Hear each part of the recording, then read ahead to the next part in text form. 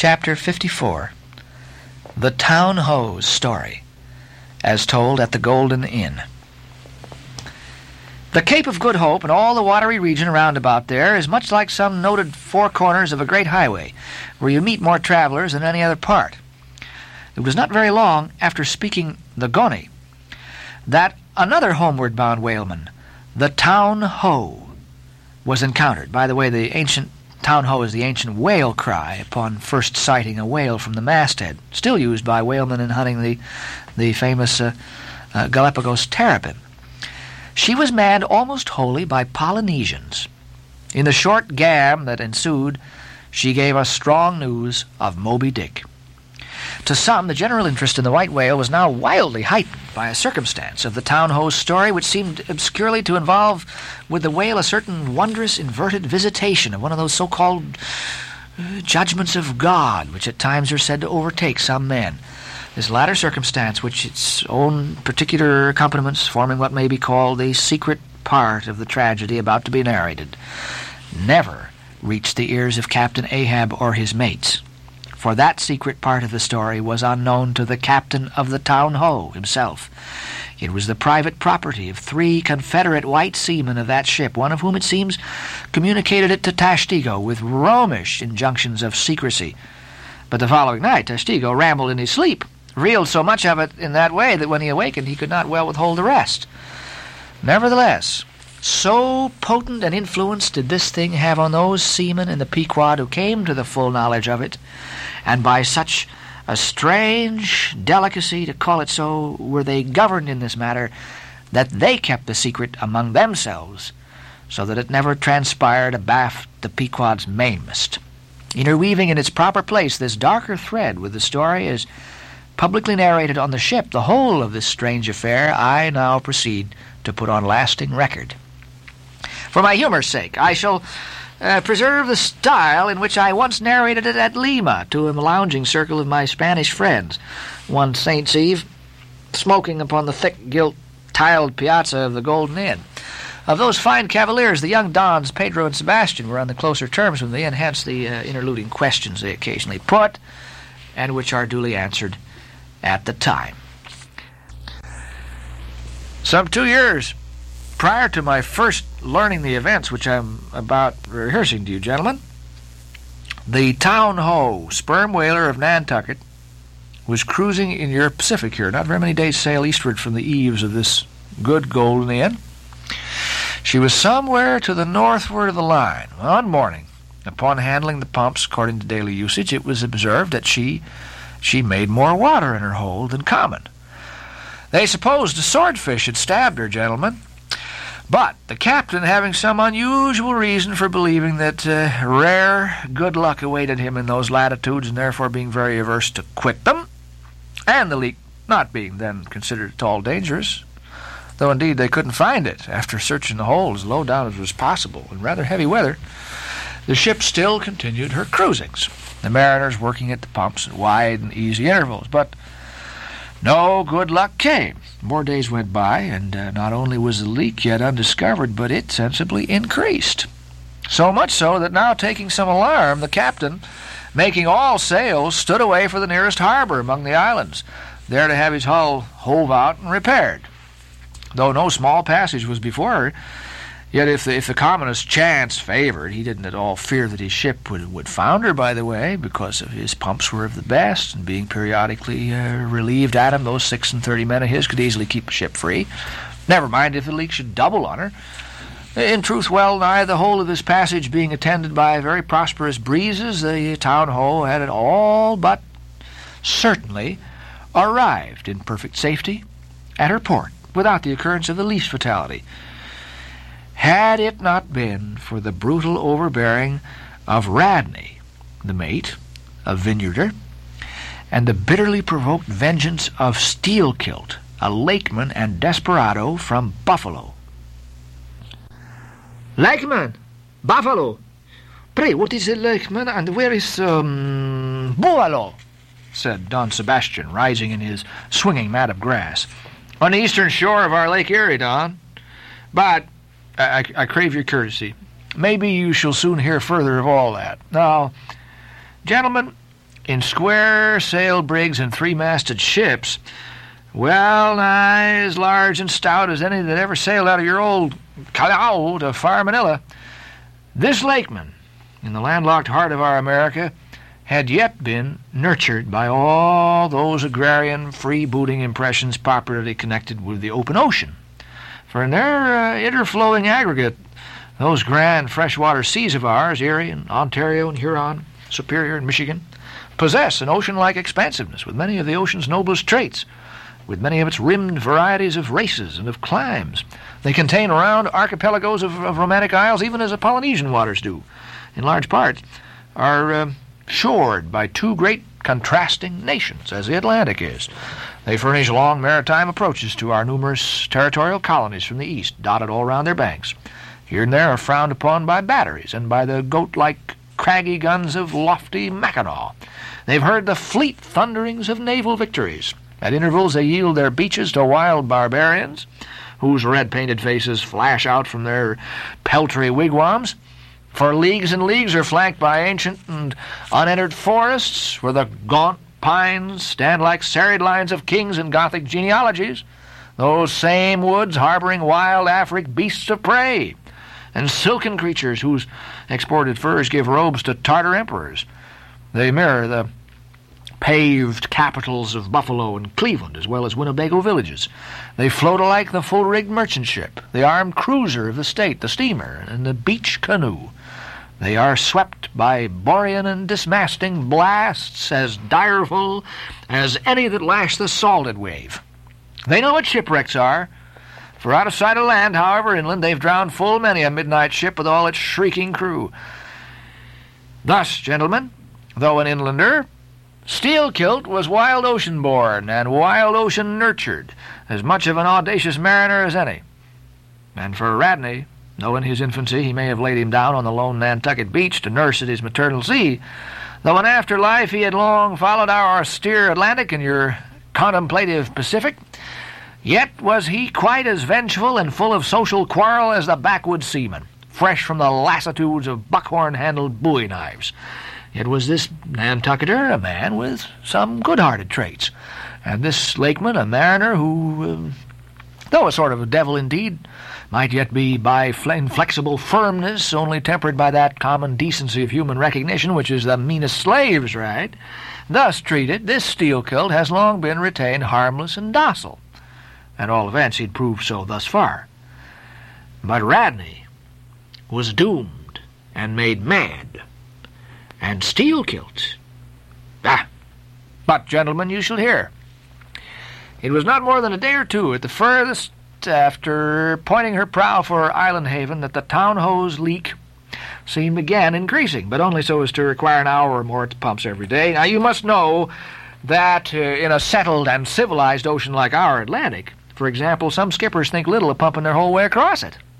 Though of a still sleepy night, should the officer of the deck happen to forget his duty in that respect, the probability would be that he and his shipmates would never again remember it on account of all hands gently subsiding to the bottom. Nor in the solitary and savage seas far from you to the westward, gentlemen, is it altogether unusual for ships to keep clanging at their pump handles in full chorus even for a voyage of considerable length. That is, if it lie along a tolerably accessible coast, or if any other reasonable retreat is afforded them. It's only when a leaky vessel is in some very out-of-the-way part of those waters, some really landless latitude, that her captain begins to feel a little anxious. Much of this way had it been with the town-ho, so when her leak was found gaining once more, there was in truth some small concern manifested by several of her company, especially by Radney the mate. He commanded the upper sails to be well hoisted, sheeted home anew, and every way expanded to the breeze. Now, this Radney, I suppose, was as little of a coward and as little inclined to any sort of nervous apprehensiveness touching his own person as any fearless, unthinking creature on land or on sea that you can conveniently imagine, gentlemen. But, therefore, when he betrayed this solicitude about the safety of the ship, some of the seamen declared that it was only on account of his being a part owner in her. So when they were working that evening at the pumps, there was on this head no small gamesomeness slyly going among them, as they stood with their feet continually overflowed by the rippling clear water. Clear as any mountain spring, gentlemen. That bubbling from the pumps ran across the deck and poured itself out in steady sprouts at the lee scupper holes. Now, as you well know, it's not seldom the case in this conventional world of ours, watery or otherwise, that when a person placed in command over his fellow men finds one of them to be very significantly his superior in general pride of manhood, straightway against that man he conceives an unconquerable dislike and bitterness, and if he have a chance, he will pull down and pulverize that subaltern's tower and make a little heap of dust of it. Be this conceit of mine as it may, gentlemen, at all events, Steelkilt was a tall and noble animal with a head like a Roman, and a flowing golden beard like the tasseled housings of your last viceroy's snorting charger, and a brain and a heart and a soul in him, gentlemen, which made Steelkilt Charlemagne had he been born son to Charlemagne's father. But Radney, the mate, was as ugly as a mule, yet as hardy, as stubborn, as malicious. He did not love Steelkilt, and Steelkilt knew it. Espying the mate drawing near as he was, toiling at the pump with the rest, the lakeman affected not to notice him, but unawed went on with his gay banterings. "Aye, aye, my lads, it's a lively leak, this. Hold a cannikin, one of you, and let's have a taste. By the Lord, it's worth bottling. I tell you what, man, old Rad's investment must go for it. He'd best cut away his part of the hull and tow it home. The fact is, boys, that swordfish only begun the job. He's come back again with a gang of ship carpenters, sawfish and filefish and whatnot. And the whole posse of 'em are now hard at work, cutting and slashing at the bottom, making improvements, I suppose. Well, if old Rad were here now, I'd tell him to jump overboard and scatter 'em. They're playing the devil with his estate, I can tell him. He's a simple soul, Rad, and a beauty, too. Boys, they say the rest of his property's invested in looking-glasses. I wonder if he'd give a poor devil like me the model of his nose." "Damn your eyes! What's that pump stopping for?" roared Radney, pretending not to have heard the sailor's talk. "Thunder away at it." "Aye, aye, sir," said Steelkilt, merry as a cricket. "Lively, boys, lively now!" And with that, the pump clanged like 50 fire engines. The men tossed their hats off to it, and ere long, that peculiar gasping of the lungs was heard which denotes the fullest tension of life's utmost energies. Quitting the pump at last with the rest of his band, the lakeman went forward all panting and sat himself down on the windlass, his face fiery red, his eyes bloodshot, wiping the profuse sweat from his brow. Now, what cozening fiend it was, gentlemen, that possessed Radney to meddle with such a man in that corporeally exasperated state, I know not. But so it happened. Intolerably striding along the deck, the mate commanded him to get a broom and sweep down the planks, and also a shovel, and remove some offensive matters consequent upon allowing a pig to run at large. Now, gentlemen, sweeping a ship's deck at sea is a piece of household work which, in all times but raging gales, is regularly attended to every evening. It's been known to be done in the case of ships actually foundering at the time. Such, gentlemen, is the inflexibility of sea usages and the instinctive love of neatness in seamen, some of whom would not willingly drown without first washing their faces.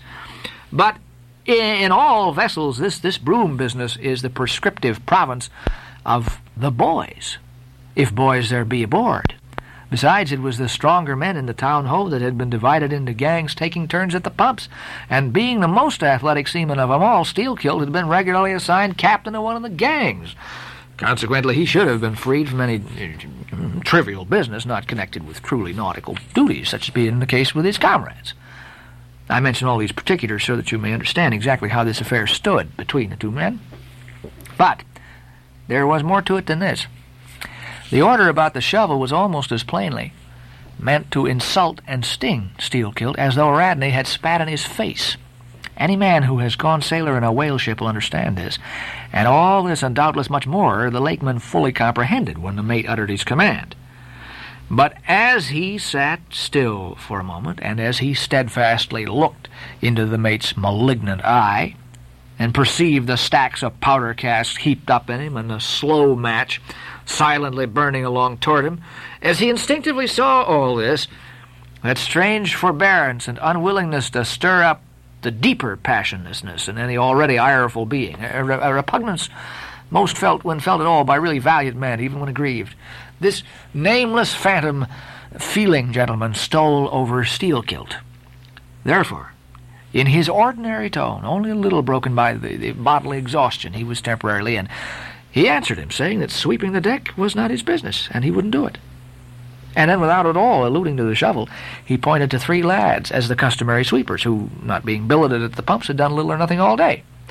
To this, Radney replied with an oath, in a most domineering and outrageous manner, unconditionally reiterating his command, meanwhile advancing upon the still-seated Lakeman with an uplifted Cooper's Club hammer, which he had snatched from a cask nearby. Now, heated and irritated as he was by his spasmodic toil at the pumps, for all his first nameless feeling of forbearance, the sweating Steelkilt could but ill brook this bearing in the mate. But somehow, still smothering the conflagration within him, without speaking, he remained doggedly rooted to his seat, till at last the incensed Radney shook the hammer within a few inches of his face, furiously commanding him to do his bidding. Steelkilt rose, and slowly retreating round the windlass, steadily followed by the mate with his menacing hammer, deliberately repeated his intention not to obey. Seeing, however, that his forbearance had not the slightest effect, by an awful and unspeakable intimation with his twisted hand, he warned off the foolish and infatuated man. But it was to no purpose, and in this way the two went once slowly round the windlass, when resolved at last no longer to retreat, bethinking him that he had now forborne as much as comported with his humour. The Lakeman paused on the hatches and thus spoke to the officer. "Mr. Radney, I will not obey you. Take that hammer away, or look to yourself."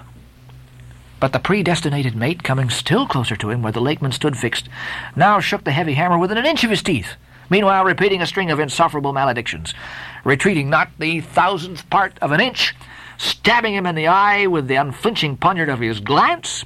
Steelkilt, clenching his right hand behind him and creepingly drawing it back, told his persecutor that if the hammer but grazed his cheek, he, Steelkilt, would murder him. But, gentlemen, the fool had been branded for the slaughter by the gods. Immediately, the hammer touched the cheek. The next instant, the lower jaw of the mate was stove in his head. He fell on the hatch, spouting blood like a whale. Ere the cry could go aft, Steelkilt was shaking one of the backstays, leading far aloft to where 2 of his comrades were standing their mastheads. They were both canalers. "Canalers," cried Don Pedro. "Well, I have seen many whale ships in our harbors, but never heard of your canalers. Pardon, what are they?" Canalers, Don, are the boatmen belonging to our Grand Erie Canal. You must have heard of it. "Nay, senor. Hereabouts in this dull, warm, most lazy and hereditary land we know but little of your vigorous north." "Aye? Well, then, Don, refill my cup. Your teach is very fine, and ere proceeding further, I'll tell you what our canalers are, for such information may throw sidelight upon my story. For 360 miles, gentlemen, through the entire breadth of the state of New York, through numerous populous cities and most thriving villages, through long, dismal, uninhabited swamps and affluent cultivated fields unrivaled for fertility, by billiard room and bar room, through the holy of holies of great forests, on Roman arches over Indian rivers, through sun and shade by happy hearts or broken, through all the wide contrasting scenery of those noble Mohawk counties, and especially by rows of snow-white chapels whose spires stand almost like milestones, flows one continual stream of Venetianly corrupt and often lawless life. There's your true Ashanti, gentlemen. They're how your pagans, where you find them, next door to you, under the long-flung shadow and the snug, patronizing lee of churches. For by some curious fatality, it is often noted of your metropolitan freebooters that they ever encamp around the halls of justice, so sinners, gentlemen, most abound in holiest vicinities. "Is that a friar passing?" said Don Pedro, looking down into the crowded piazza and plaza with humorous concern. "Ha! Well, for our northern friend, Dame Isabella's Inquisition wanes in Lima," laughed Don Sebastian. "Proceed, senor." "A moment, pardon," cried another of the company. "In the name of all us Limis, I but desire to express to you, sir sailor, that we have by no means overlooked your delicacy in not substituting present Lima for distant Venice in your corrupt comparison. Oh, do not bow and look surprised. You know the proverb all along this coast. Corrupt as Lima? It but bears out your saying, too. Churches more plentiful and billiard tables and forever open. And corrupt as Lima? So too Venice. I've been there. The holy city of the blessed evangelist Saint Mark, Saint Dominic. Purge it. Your cup. Thanks. Here I refill. Now you pour it out again. Freely depicted in his own vocation, gentlemen. The canaler would make a fine dramatic hero, so abundantly and picturesquely wicked is he. Like Mark Antony, for days and days along his green turfed flowery Nile he indolently floats, openly toying with his red-cheeked Cleopatra, ripening his apricot thigh upon the sunny deck. But ashore all this effeminacy is dashed. The brigandish guise which the canaler so proudly sports, his slouched and gaily ribboned hat, betoken his grand features, a terror to the smiling innocence of the villages through which he floats. His swart visage and bold swagger are not unshunned in cities. Once a vagabond in his own canal, I've received good turns from one of these canalers. I thank him heartily. Would fain not be not ungrateful, but it's often one of the prime redeeming qualities of your man of violence that at times he has as stiff an arm to back a poor stranger in a strait as to plunder a wealthy one. In some gentlemen, what the wildness of this canal life is emphatically evinced by this, that our wild whale fishery contains so many of its most finished graduates, and that scarce any race of mankind except Sydney men are so much distrusted by our whaling captains. Nor does it at all diminish the curiousness of this matter that to many thousands of our rural boys and young men born along its line, the probationary life of the Grand Canal furnishes the sole transition between quietly reaping in a Christian cornfield and recklessly plowing the waters of the most barbaric seas. I see, impetuously exclaimed Don Pedro, spilling his chicha upon his silvery ruffles. No need to travel. The world's one Lima. I thought now that at your temperate north the generations were cold and holy as the hills. But the story. Well, I left off, gentlemen, where the lakeman shook the backstay. Hardly had he done so when he was surrounded by the 3 junior mates and the 4 harpooneers, who all crowded him to the deck. But, sliding down the ropes like baleful comets, the 2 canalers rushed into the uproar and sought to drag their man out of it toward the forecastle. Others of the sailors joined them in this attempt, and a twisted turmoil ensued.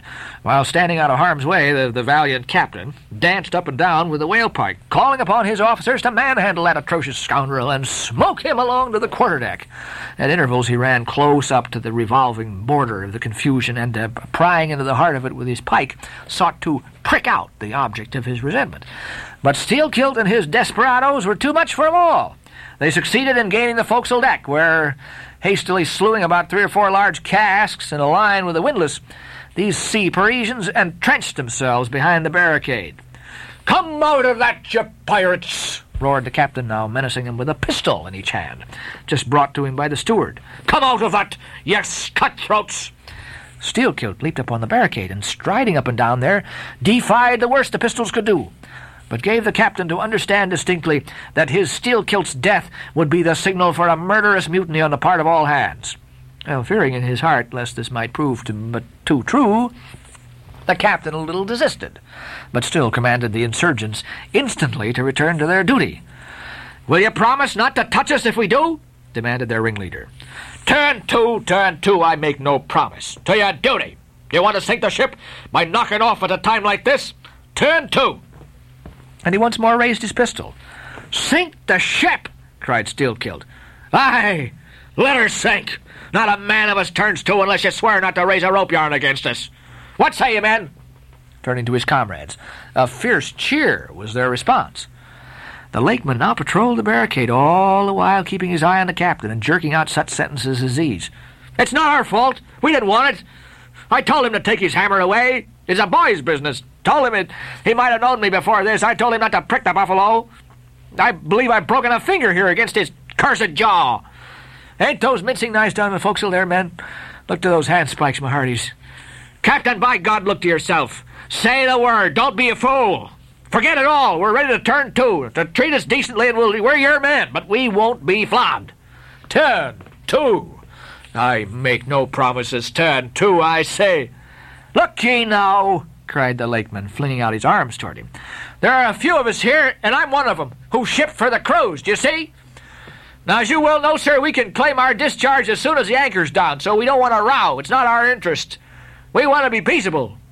We're ready to work, but we won't be flogged. Turn to, roared the captain.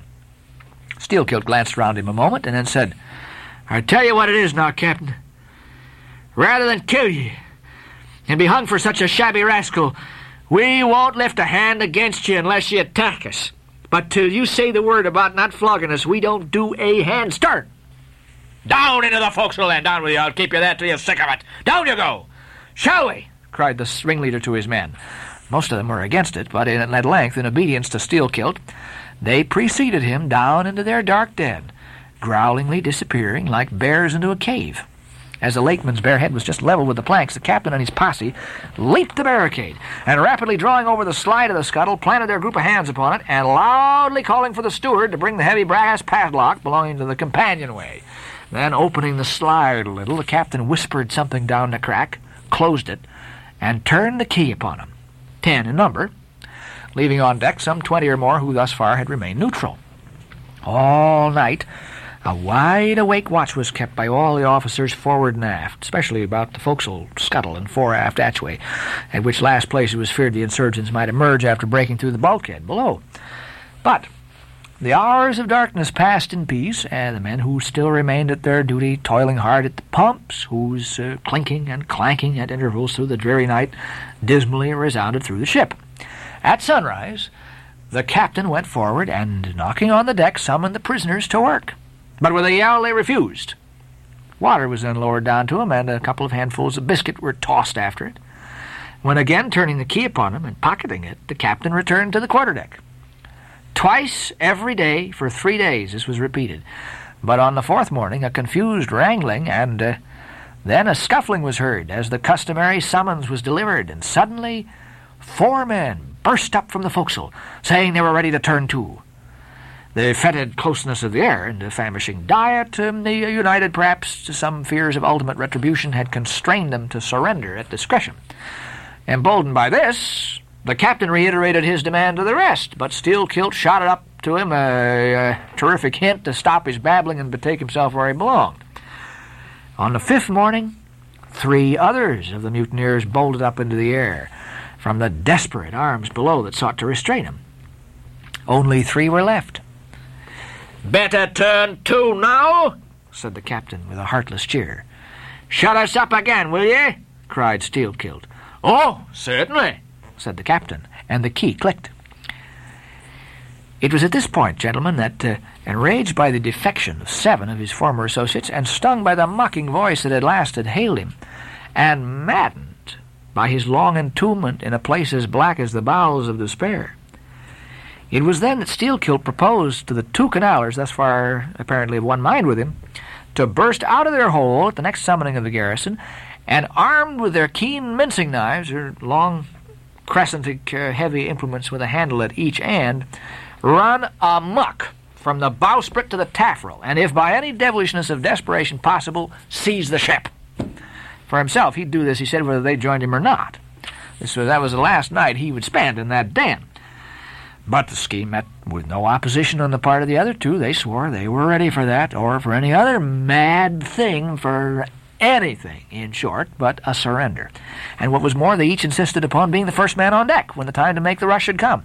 But to this their leader has fiercely objected, reserving that priority for himself, particularly as his 2 comrades would not yield the one to the other in the matter, and both of them couldn't be first, for the latter would but admit 1 man at a time. And here, gentlemen, the foul play of these miscreants must come out. Upon hearing the frantic project of their leader, each in his own separate soul had suddenly lighted, it would seem, upon the same piece of treachery, namely, to be foremost in breaking out, in order to be the first of the 3, though the last of the 10, to surrender, and thereby secure whatever small chance of pardon such conduct might merit. But when Steelkilt made known his determination still to lead him to the last, they in some way, by some subtle chemistry of villainy, mixed their before secret treacheries together, and when their leader fell into a doze, verbally opened their souls to each other in 3 sentences, and bound the sleeper with cords, and gagged him with cords, and shrieked out for the captain at midnight. Now, thinking murder at hand and smelling in the dark for the blood, he and all his armed mates and harpooneers rushed in the forecastle. And in a few minutes the scuttle was open, and bound hand and foot, the still struggling ringleader was shoved up into the air by his perfidious allies, who at once claimed the honor of securing a man who had been fully ripe for murder. But all these were collared and dragged along the deck like dead cattle, and side by side were seized up into the mizzen rigging like 3/4 of meat, and there they hung till morning. "Damn ye," cried the captain, pacing to and fro before him. "The vultures would not touch ye, ye villains." At sunrise he summoned all hands, and separating those who had rebelled from those who had taken no part in the mutiny, he told the former that he had a good mind to flog 'em all round. Thought upon the whole he would do so. He ought to, justice demanded it. But for the present, considering their timely surrender, he would let 'em go with a reprimand which he accordingly administered in the vernacular. "But as for you, ye carrion rogues," turning to the 3 men in the rigging, "for you, I mean to mince ye up for the tripods." And seizing a rope, he applied it with all his might to the backs of the 2 traitors, till they yelled no more, but lifelessly hung their heads sideways as the 2 crucified thieves are drawn. "My wrist is sprained with ye," he cried at last, "but there is still rope enough left for you, my fine bantam that wouldn't give up. Take that gag from his mouth and let us hear what he can say for himself." For a moment the exhausted mutineer made a tremulous motion of his cramped jaws, and then, painfully twisting round his head, said in a sort of a hiss, "What I say is this, and mind it well. If you flog me, I murder you." "See, so. Then see how you frighten me." And the captain drew off with the rope to strike. "Best not," hissed the lakeman, "but I must." And the rope was once more drawn back for the stroke.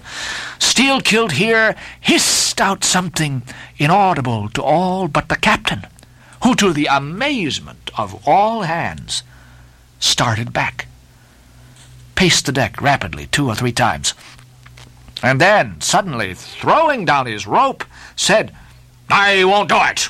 Let him go. Cut him down, do you hear?" But as the junior mates were hurrying to execute the order, a pale man, a bandaged head, arrested them. Radney, the chief mate. Ever since the blow, he had lain in his berth, but that morning, hearing the tumult on the deck, he'd crept out, and thus far had watched the whole scene. Such was the state of his mouth that he could hardly speak, but mumbling something about his being willing and able to do what the captain dared not attempt, he snatched the rope and advanced to his pinioned foe. "You are a coward," hissed the lakeman. "So I am. But take that." The mate was in the very act of striking, when another hiss stayed his uplifted arm. He paused, and then, pausing no more, made good his word, spite of Steelkilt's threat, whatever that might have been. The 3 men were then cut down, all hands were turned to, and sullenly worked by the moody seamen, the iron pumps clanged as before. Just after dark that day, when one watch had retired below, a clamour was heard in the forecastle, and the 2 trembling traitors, running up, besieged the cabin door, saying they durst not consort with the crew. Entreaties, cuffs, and kicks could not drive 'em back. So at their own instance they were put down in the ship's run for salvation. Still, no sign of mutiny reappeared among the rest. On the contrary, it seemed that, mainly at Steelkilt's instigation, they had resolved to maintain the strictest peacefulness, obey all orders to the last, and when the ship reached port, desert her in a body. But in order to ensure the speediest end of the voyage, they all agreed to another thing, namely, not to sing out for whales in case any should be discovered. For in spite of her leak, and in spite of all her other perils, the town host still maintained her mastheads, and her captain was just as willing to lower for a fish that moment as on the days craft first struck the cruising ground. And Radney the mate was quite as ready to change his berth for a boat, and with his bandaged jaw seek a gag in death the vital jaw of the whale. But Though the Lakemen had induced the seamen to adopt this sort of passiveness in their conduct, he kept his own counsel, at least till it was over, concerning his own proper and private revenge upon the man who had stung him in the ventricles of his heart. He was in Radney the chief mate's watch, and as if the infatuated man sought to run more than halfway to meet his doom after the scene at the rigging, he insisted, against the express counsel of the captain, upon resuming the head of his watch at night. Upon this and one or two other circumstances, Steelkilt systematically built the plan of his revenge. During the night, Radney had an unseamanlike way of sitting on the bulwarks of the quarterdeck and leaning his arm upon the gunwale of the boat which was hoisted up there, a little above the ship's side. In this attitude, it was well known, he sometimes dozed. There was a considerable vacancy between the boat and the ship, and down between this was the sea. Steelkilt calculated his time and found that his next trick at the helm would come round at 2 o'clock in the morning of the third day from that in which he had been betrayed. At his leisure he employed the interval in braiding something very carefully in his watches below. "What are you making there?" asked a shipmate. "What do you think? What does it look like?" "Like a lanyard for your bag. But it's an odd one, seems to me." "Yeah, rather oddish," said the Lakeman, holding it at arm's length before him. "But I think it will answer." "Shipmate, I haven't enough twine. Have you any?" But there was none in the forecastle. "Oh, then I must get some from old Rad." And he rose to go aft. "You don't mean to go begging to him?" said a sailor. "Why not? Do you think he won't do me a turn when it's to help himself in the end, shipmate?" And going to the mate, he looked at him quietly and asked him for some twine to mend his hammock. It was given him. Neither twine nor lanyard were seen again. But the next night an iron ball, closely netted, partly rolled from the pocket of the Lakeman's monkey jacket as he was tucking the coat into his hammock for a pillow. 24 hours after his trick at the silent helm, nigh to the man who was apt to doze over the grave, always ready dug to the seaman's hand, that fatal hour was then to come. And in the foreordaining soul of Steelkilt, the mate was already stark and stretched as a corpse, with his forehead crushed in. But, gentlemen, a fool saved the would-be murderer from the bloody deed he had planned.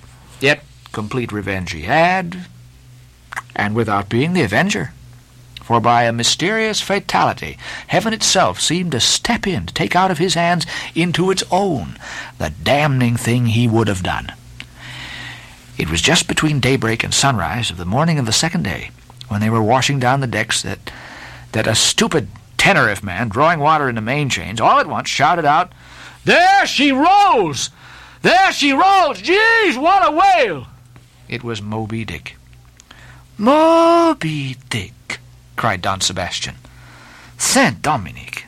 Cecilia, what did whales have christenings? Whom call you Moby Dick?"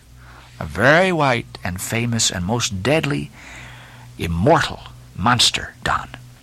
But that would be too long a story." How? Cried all the young Spaniards, crowding. "Nay, Dons, nay, I can't rehearse that now. Let me get it more into the air, sirs." The chicha, cried Don Pedro. "Our vigorous friend looks faint. Fill up his empty glass." No need, gentlemen. One moment, I proceed. Now, gentlemen, so suddenly perceiving the snowy whale within 50 yards of the ship, forgetful of the compact among the crew, in the excitement of the moment, the Tenerife man had instinctively and involuntarily lifted his voice for the monster, though for some little time past it had been plainly beheld from the 3 skull and mastheads. All now was a frenzy. "The white whale! The white whale!" the captain cried. Mates and harpooneers, who, undeterred by fearful rumors, were all anxious to capture so famous and precious a whale, while the dogged crew eyed askance and with curses the appalling beauty of the vast milky mass that, lit up by a horizontal spangling sun, shifted and glistened like a living opal in the blue morning sea. Gentlemen, a strange fatality pervades the whole career of these events, as if verily mapped out before the world itself was charted. The mutineer was the bowsman of the mate. And when fast to a fish, it was his duty to sit next him, while Radney stood up with his lance in the prow and haul in or slacken the line at the word of the command. Moreover, when the 4 boats were lowered, the mates got the start, and none howled more fiercely with delight than did Steelkilt as he strained at his oar. After a stiff pull, their harpooneers got fast, and spear in hand, Radney sprang to the bow. He was always a furious man, it seems, in a boat, and now his bandaged cry was to beach him on the whale's topmost back. Nothing loath, his bowsman hauled him up and up through a blinding foam that blent 2 whitenesses together, till all of a sudden the boat struck as against a sunken ledge, and keeling over, spilled out the standing mate. That instant, as he fell on the whale's slippery back, the boat righted and was dashed aside by the swell, while Radney was tossed over into the sea and on the other flank of the whale. He struck out through the spray, and for an instant was dimly seen through that veil, wildly seeking to remove himself from the eye of Moby Dick. But the whale rushed round in a sudden maelstrom, seized the swimmer between his jaws, and rearing high up with him, plunged headlong again and went down. Meanwhile, at the first tap of the boat's bottom, the lakeman had slackened the line so as to drop astern from the whirlpool. Calmly looking on, he thought his own thoughts. But a sudden terrific downward jerking of the boat quickly brought his knife to the line. He cut it, and the whale was free. But at some distance, Moby Dick rose again with some tatters of Radney's red woolen shirt, caught in the teeth that had destroyed him. All 4 boats gave chase again, but the whale eluded them, and finally wholly disappeared. In good time the Town-Ho reached her port, a savage, solitary place where no civilized creature resided. There, headed by the lakeman, all but 5 or 6 of the foremastmen deliberately deserted among the palms, eventually, as it turned out, seizing a large double war canoe of the savages and setting sail for some other harbor. The ship's company being reduced to but a handful, the captain called upon the islanders to assist him in the laborious business of heaving down the ship to stop the leak. But such unresting vigilance over their dangerous allies was this small band of whites necessitated, both by night and by day, and so extreme was the hard work they underwent, that upon the vessel being ready again for sea, they were in such a weakened condition that the captain durst not put off with them in so heavy a vessel. After taking counsel with his officers, he anchored the ship as far offshore as possible, loaded and ran out his 2 cannon from the bows, stacked his muskets on the poop, and, warning the islanders not to approach the ship at their peril, took 1 man with him, and setting the sail of his best whaleboat, steered straight before the wind for Tahiti, 500 miles distant, to procure a reinforcement to his crew. On the 4th day of the sail, a large canoe was descried, which seemed to have touched at a low isle of corals. He steered away from it, but the savage craft bore down on him, and soon the voice of Steelkilt hailed him to heave to, or he'd run him under water. The captain presented a pistol. With 1 foot on each prow of the yoked war canoes, the lakeman laughed him to scorn, assuring him that if the pistol so much as clicked in the lock, he'd bury him in the bubbles and foam. "What do you want of me?" cried the captain. "Where are you bound? And for what are you bound?" demanded Steelkilt. "No lies. I'm bound to Tahiti for more men." "Very good. Let me board you a moment. I come in peace." With that he leaped from the canoe, swam to the boat, and climbing the gunwale, stood face to face with the captain. "Cross your arms, sir. Throw back your head. Now, repeat after me. As soon as Steelkilt leaves me, I swear to beach this boat on yonder island, and remain there 6 days. If I do not, may lightnings strike me." "A pretty scholar," laughed the lakeman. "Adios, senor!" And leaping into the sea, he swam back to his comrades. Watching the boat till it was fairly beached and drawn up to the roots of the coconut trees, Steelkilt made sail again, and in due time arrived at Tahiti, his own place of destination. There luck befriended him. 2 ships were about to sail for France, and were providentially in one of precisely that number of men which the sailor headed. They embarked, and so forever got the start of their former captain, had he been at all minded to work him legal retribution. Some 10 days after the French ship sailed, the whaleboat arrived, and the captain was forced to enlist some of the more civilized Tahitians who had been somewhat used to the sea. Chartering a small native schooner, he returned with them to his vessel, and finding all right there, again resumed his cruisings. Where Steelkilt now is, gentlemen, none know, but upon the island of Nantucket, the widow of Radney still turns to the sea which refuses to give up its dead. Still in dreams sees the awful white whale that destroyed him. "Are you through?" said Don Sebastian quietly. "I am done." "Then I entreat you, tell me if to the best of your own convictions that your story is in substance really true. It is so passing wonderful. Did you get it from an unquestionable source? Bear with me if I seem to praise. Also, bear with all of us, Sir Sailor, for we all join in Don Sebastian's suit," cried the company with exceeding interest. "Is there a copy of the Holy Evangelist in the Golden Inn, gentlemen?"